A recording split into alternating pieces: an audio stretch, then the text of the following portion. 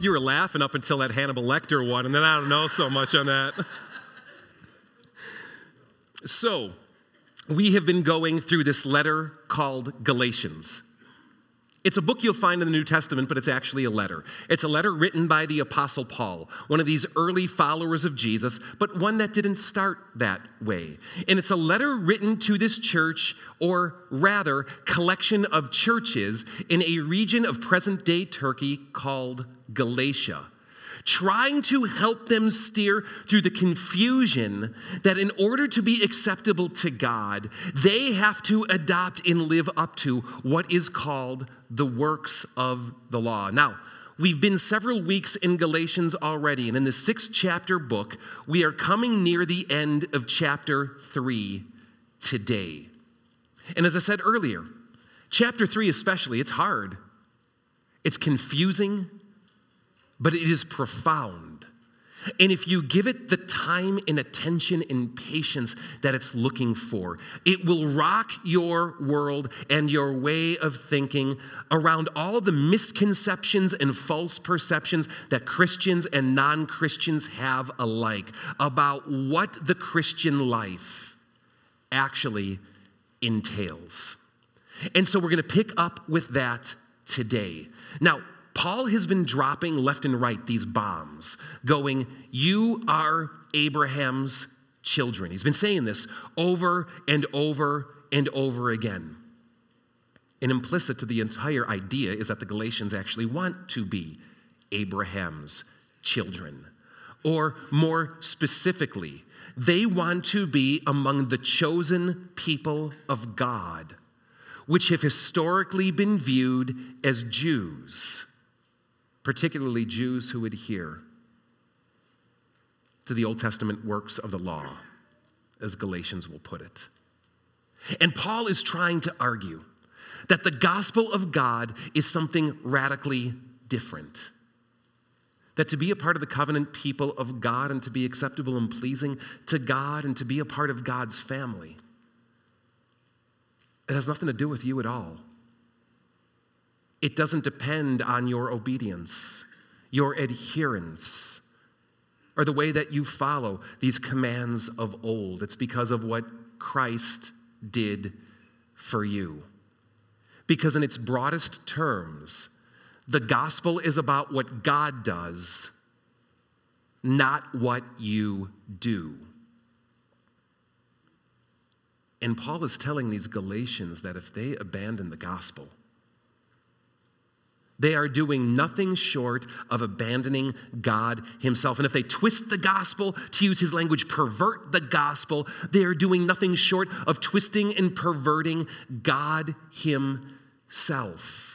More so, he says that the gospel is so much more than a way to get right with God that we then have to build on as though it's the ABCs of the Christian faith just to get us started. No, Paul's message is very different in Galatians. He says it's not the ABCs, but the A to Z. It is the totality. It is the all-encompassing reality of what life with God is grounded in and looks like, and Christian living is about. It is all about what God does. It is not about what you do. It is about the gospel, not the works of the law.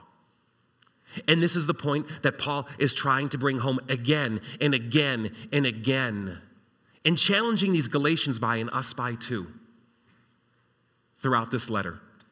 And it's where we're going to pick up today. So we hit what's called a climax passage. These next few sentences that I'm going to share with you are kind of like the mountaintop, if you will, the conclusion of everything Paul has been arguing about in chapter 3, but arguably even of the gospel itself. I invite you to follow along. There's paper copies under the chairs. Digital copies on your phone are always great. But I'll put a few sentences on the screen.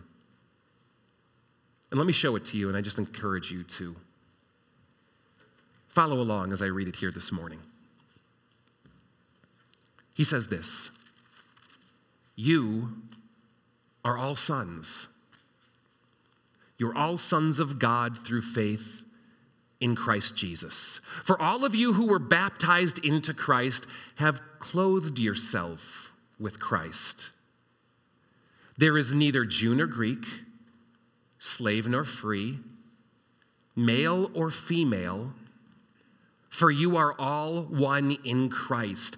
If you belong to Christ, then you are Abraham's seed and heirs according to the promise. And if you can get these few verses down, I would even encourage you to memorize them. You will get the idea of where Galatians has been flowing. I want you to read it actually along with me.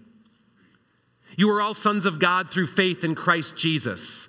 For all of you who were baptized into Christ have clothed yourself with Christ. Now stop and change it to a first person. Change it to we or me. Can you do the first sentence with me again? We are all sons of God through faith in Christ Jesus.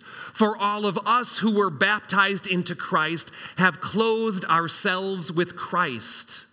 And no matter who you are, and I mean this, and you can take me to task right with these words here, no matter who you are, what your background is, what you formerly believed, the quality of your life, the color of your skin, your nation of origin, your gender,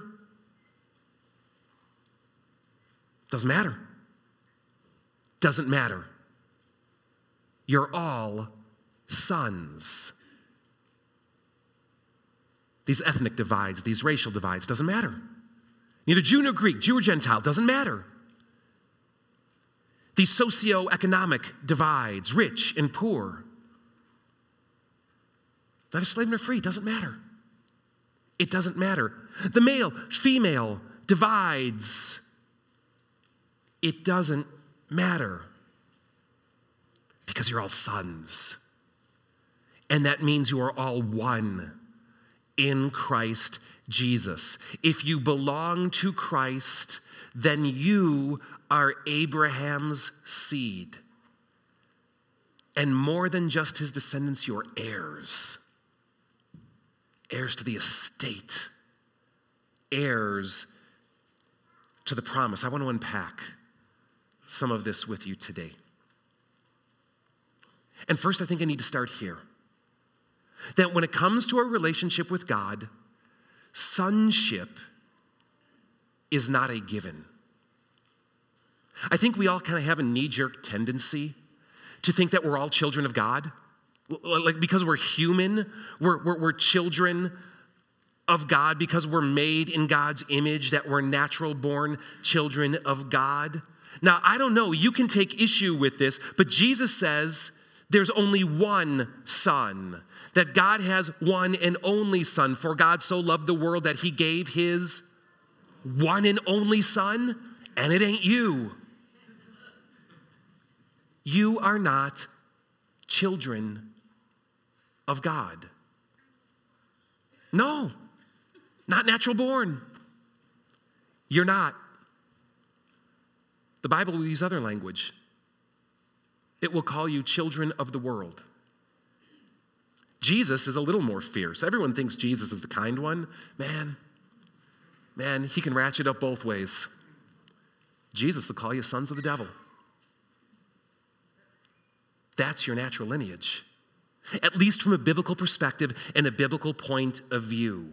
You are not natural-born sons of God. You are adopted. I don't talk about this much, not even with my own family, but I'm adopted. A lot of people don't actually realize that.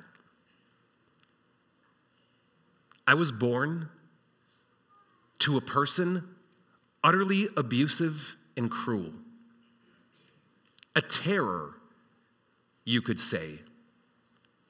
And of course, as anyone can attest to, that when they're born to someone of a certain persuasion and experience life under their dominion, it has a lasting effect on you. It kind of shapes you. You know what I mean? But at about 5 weeks of age, I was adopted. It was March 10th, actually, and it was a rescue adoption. Brought out of the possession and ownership of a horrible, cruel, quote-unquote father, and given to a father figure who took me as his own, who loved me, who cared for me and raised me and taught me and sacrificed for me, and even gave me his name. And more than that, treated me as one of his own and said, "You are an heir to my estate. All that I have is yours." Now, I don't want you to misunderstand what I'm saying. I know who my biological mother and father are. And they're wonderful, loving, imperfect human beings. No, I'm talking about what Paul is saying here. I am a child of the devil. But on March 10th, when I was baptized, God took me out of possession of a cruel tyrant taskmaster and brought me into his family and treated me as one of his own. He adopted me. And that's exactly what God, through his gospel, does for you. Do you think of yourself as adopted? You should. In Christ you are. We do not get to claim some natural entitlement to the things of God. Everything we have from God is simply because he has chosen me and given it to me by his love and mercy and grace. That's adoption. And for any of you here who are adopted, that to you should be fantastic good news, because biologically some of our parents were stuck with us. But your parents chose you. And to me, that's infinitely more powerful. God chose you. You are sons of God. Don't you dare take it for granted. You are sons of God because God adopted you. And by the way, you are sons. You are not children. You are not daughters. You are sons. And ladies, that includes you too. Paul often gets a bad rap among the double X chromosome stripe in this world. People claiming he's misogynistic, a woman hater, derogatory towards women, negligent of them. Nothing could be further from the truth. You're sons. Ladies, you're sons, and you want to be a son. Because do you know what Paul is saying to you? Something absolutely radical and revolutionary.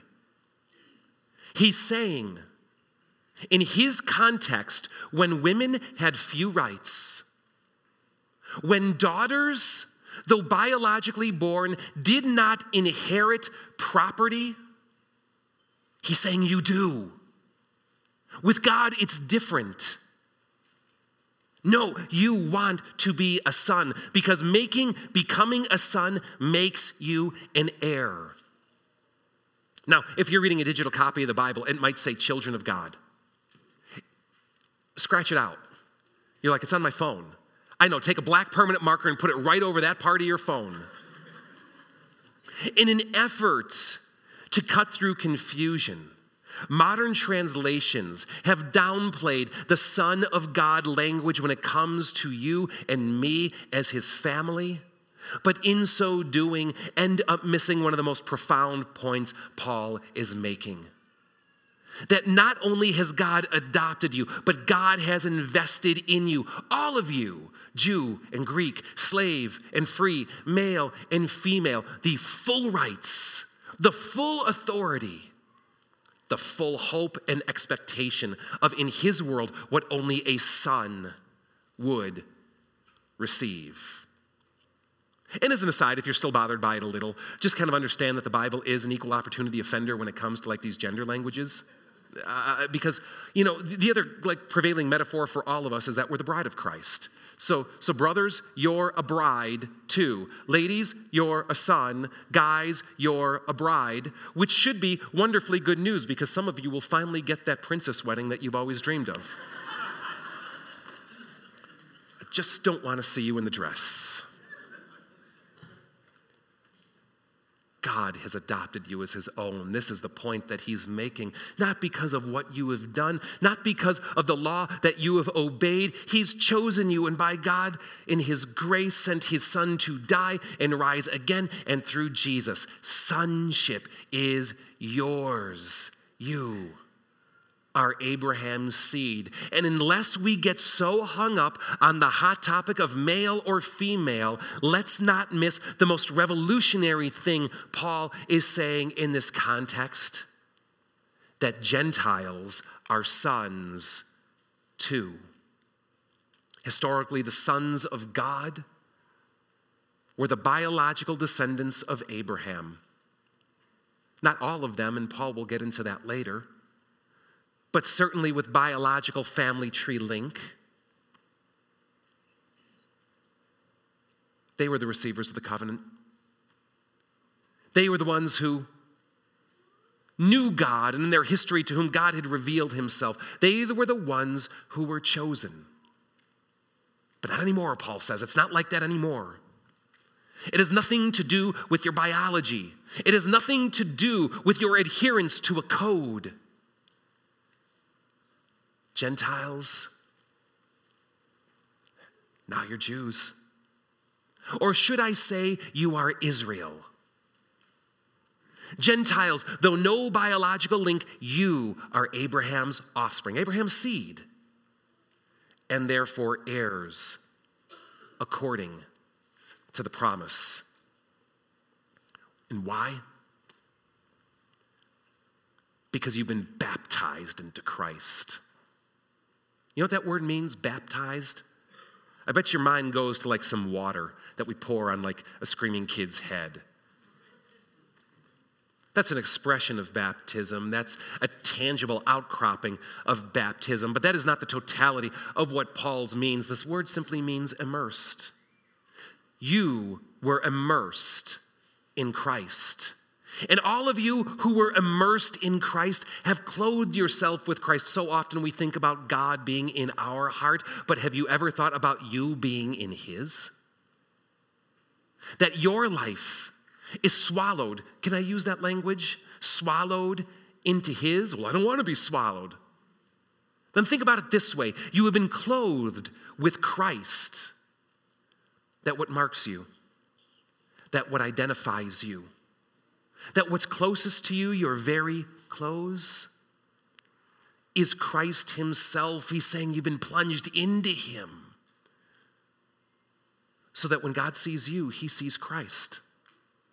And that's what true of Christ becomes true of you. It's what the entire gospel is about. I love this metaphor of clothing, of getting dressed with Christ. All the things that our clothing does and expresses. It's kind of our primary form of identity, isn't it? We all have a certain style. And even if our style is the absence of a style, that no style is actually our style. Because it says clothing isn't important to me, or my life is too busy. It expresses things. What we choose to wear, the colors we choose to buy, the adornments we choose to put on, what we wear for the date versus the job versus working around the house. It says something. You've been clothed with Christ. Imagine what the Jesus suit says about you. You follow what I mean? I do think about the physical proximity.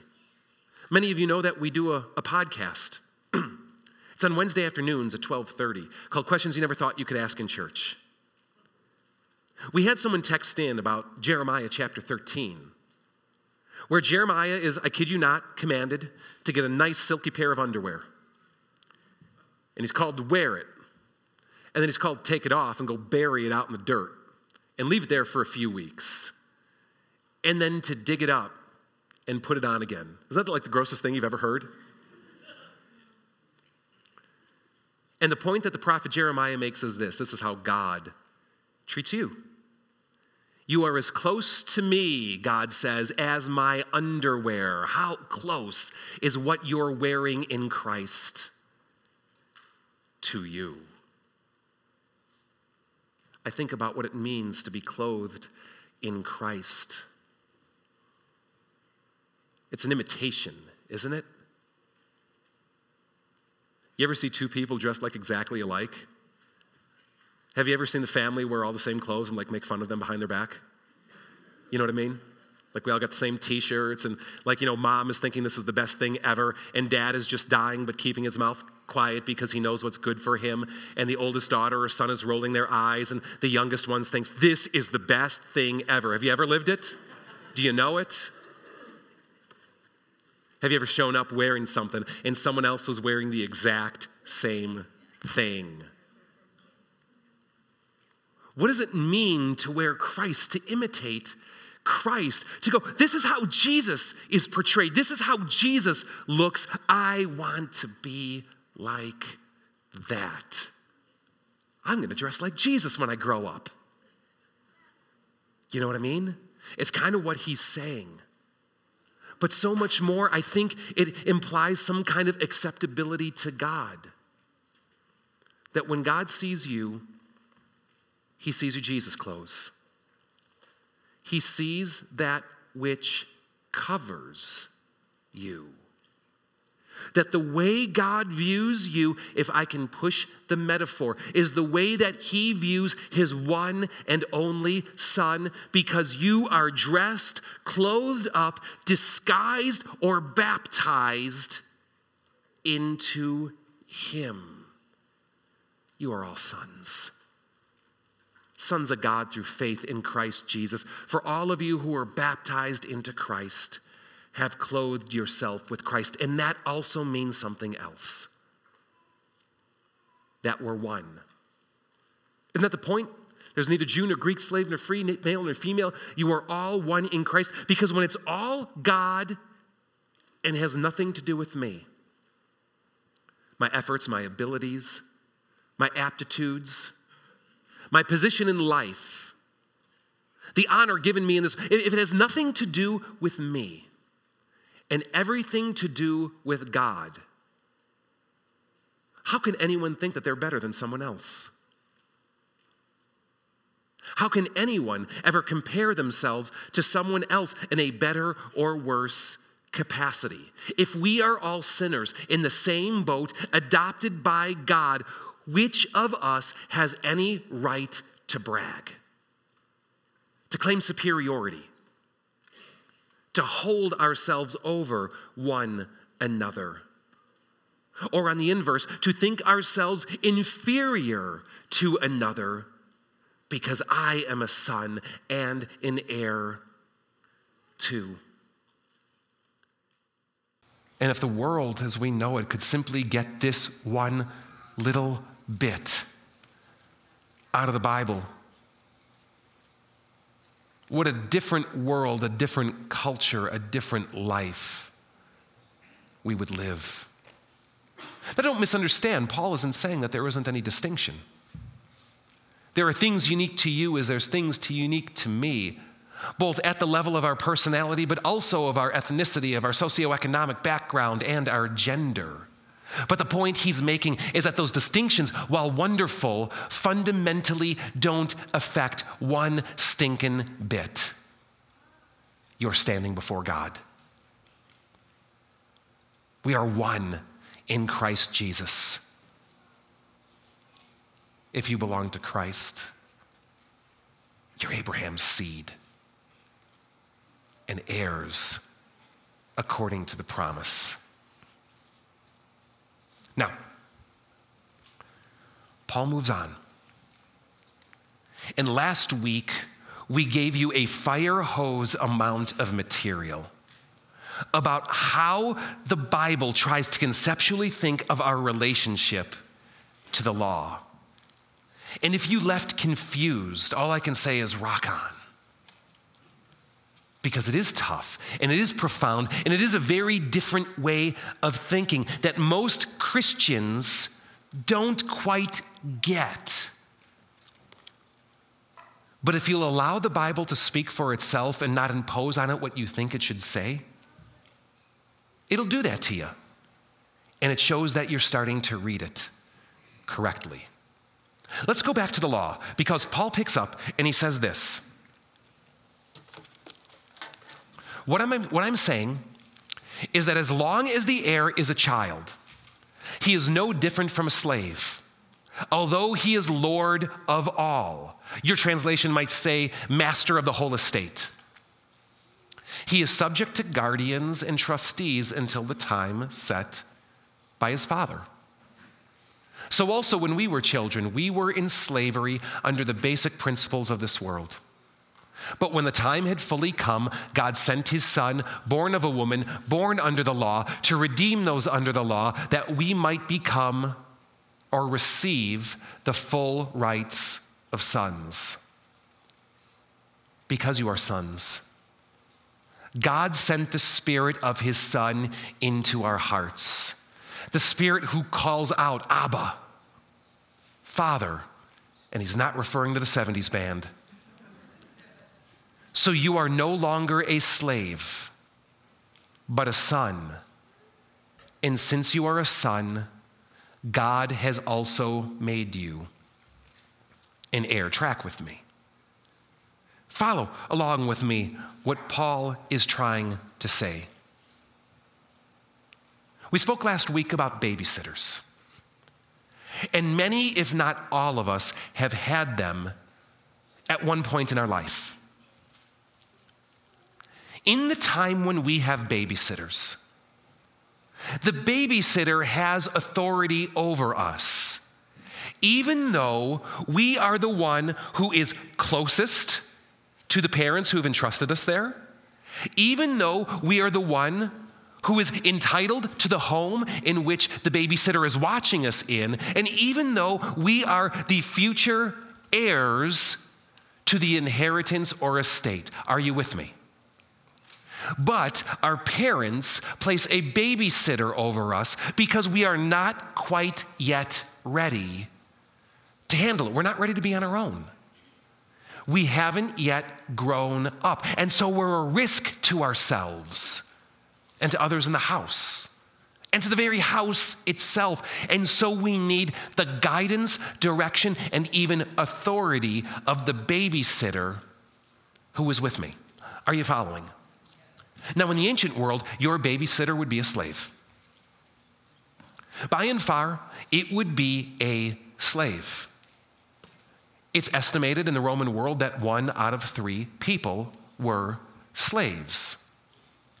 And you have to kind of distance your thinking from the way that we think of slavery here in 17th, 18th, and 19th century America, the chattel slaving, racially approached slave mentality. No, it didn't quite work the same way back then. So, for example, the gospel writer Luke, there's a likelihood that he was probably a slave.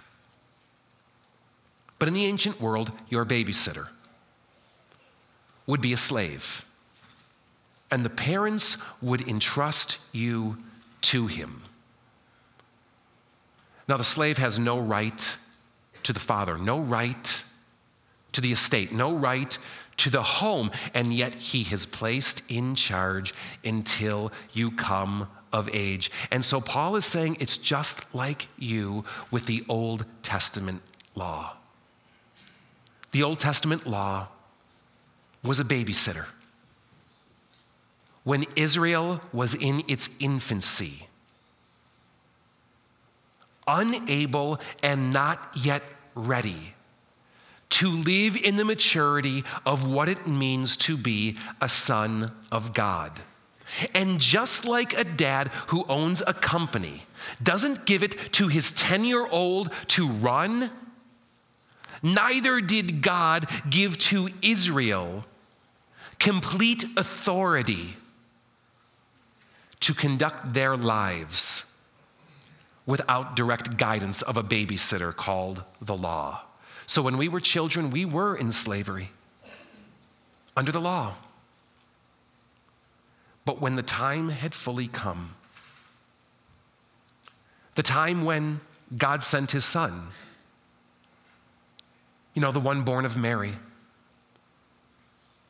the one born under that system of the law, born to redeem us or adopt us out of slavery under the law.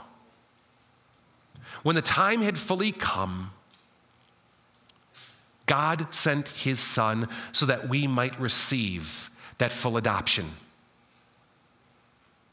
And now, because you are sons, as Paul said last week, you are no longer under the supervision of the law.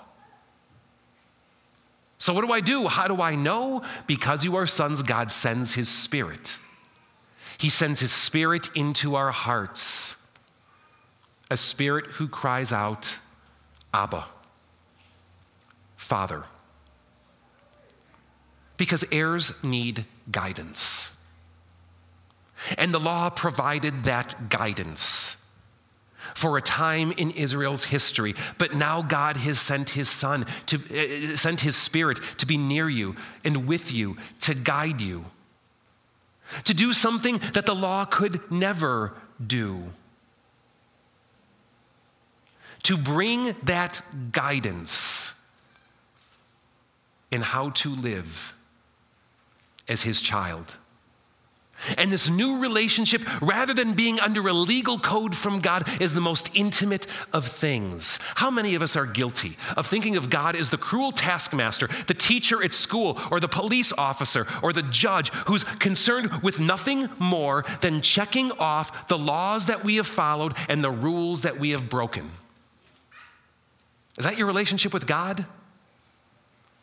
If so, it's a relationship with a perversion of who the true God truly is. That's at least what Paul would say.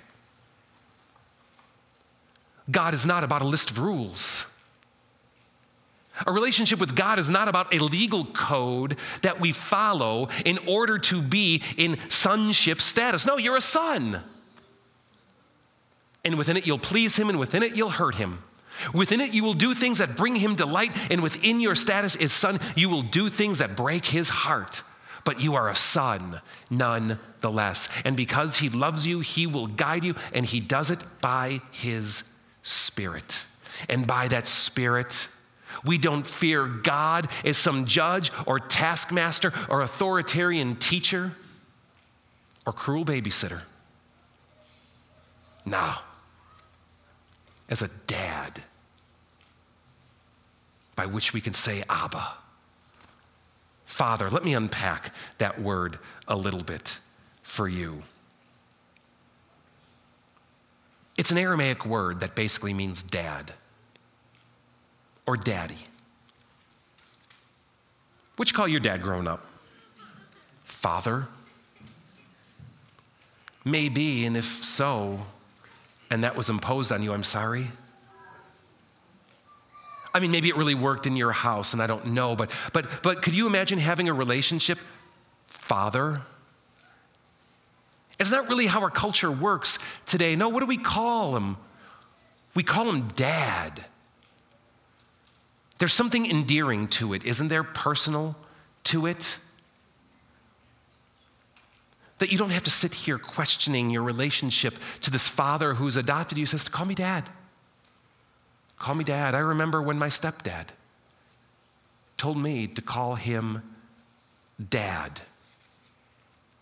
It does something to the relationship.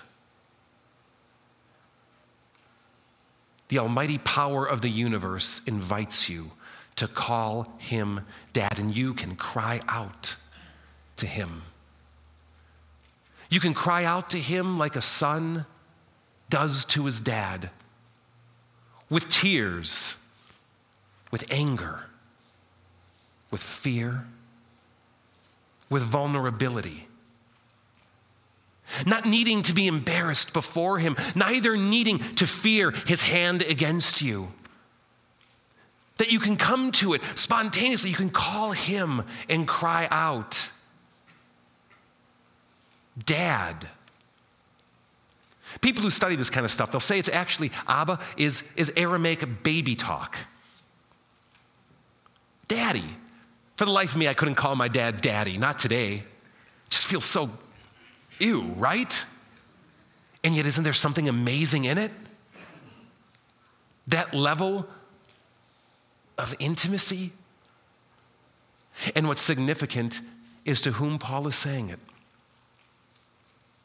He's saying it to Gentiles who probably didn't speak a lick of Aramaic. So why would he teach them an Aramaic word by which to call their father Dad? Well, simple. It's because that's what Jesus called him. Read it on your own. You can look at places like Mark 14 and other areas of the Bible. That when Jesus talked to his Father, he called him Abba. And because you're adopted, you have the same rights, the same privileges, the same inheritance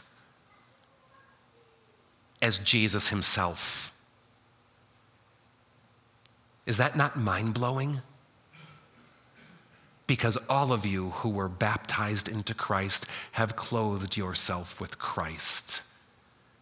Your relationship to the Heavenly Father can be just like his. And so, I want to leave you with two questions. And I want you to ask yourself this sincerely. Am I acting like a slave who is afraid of God?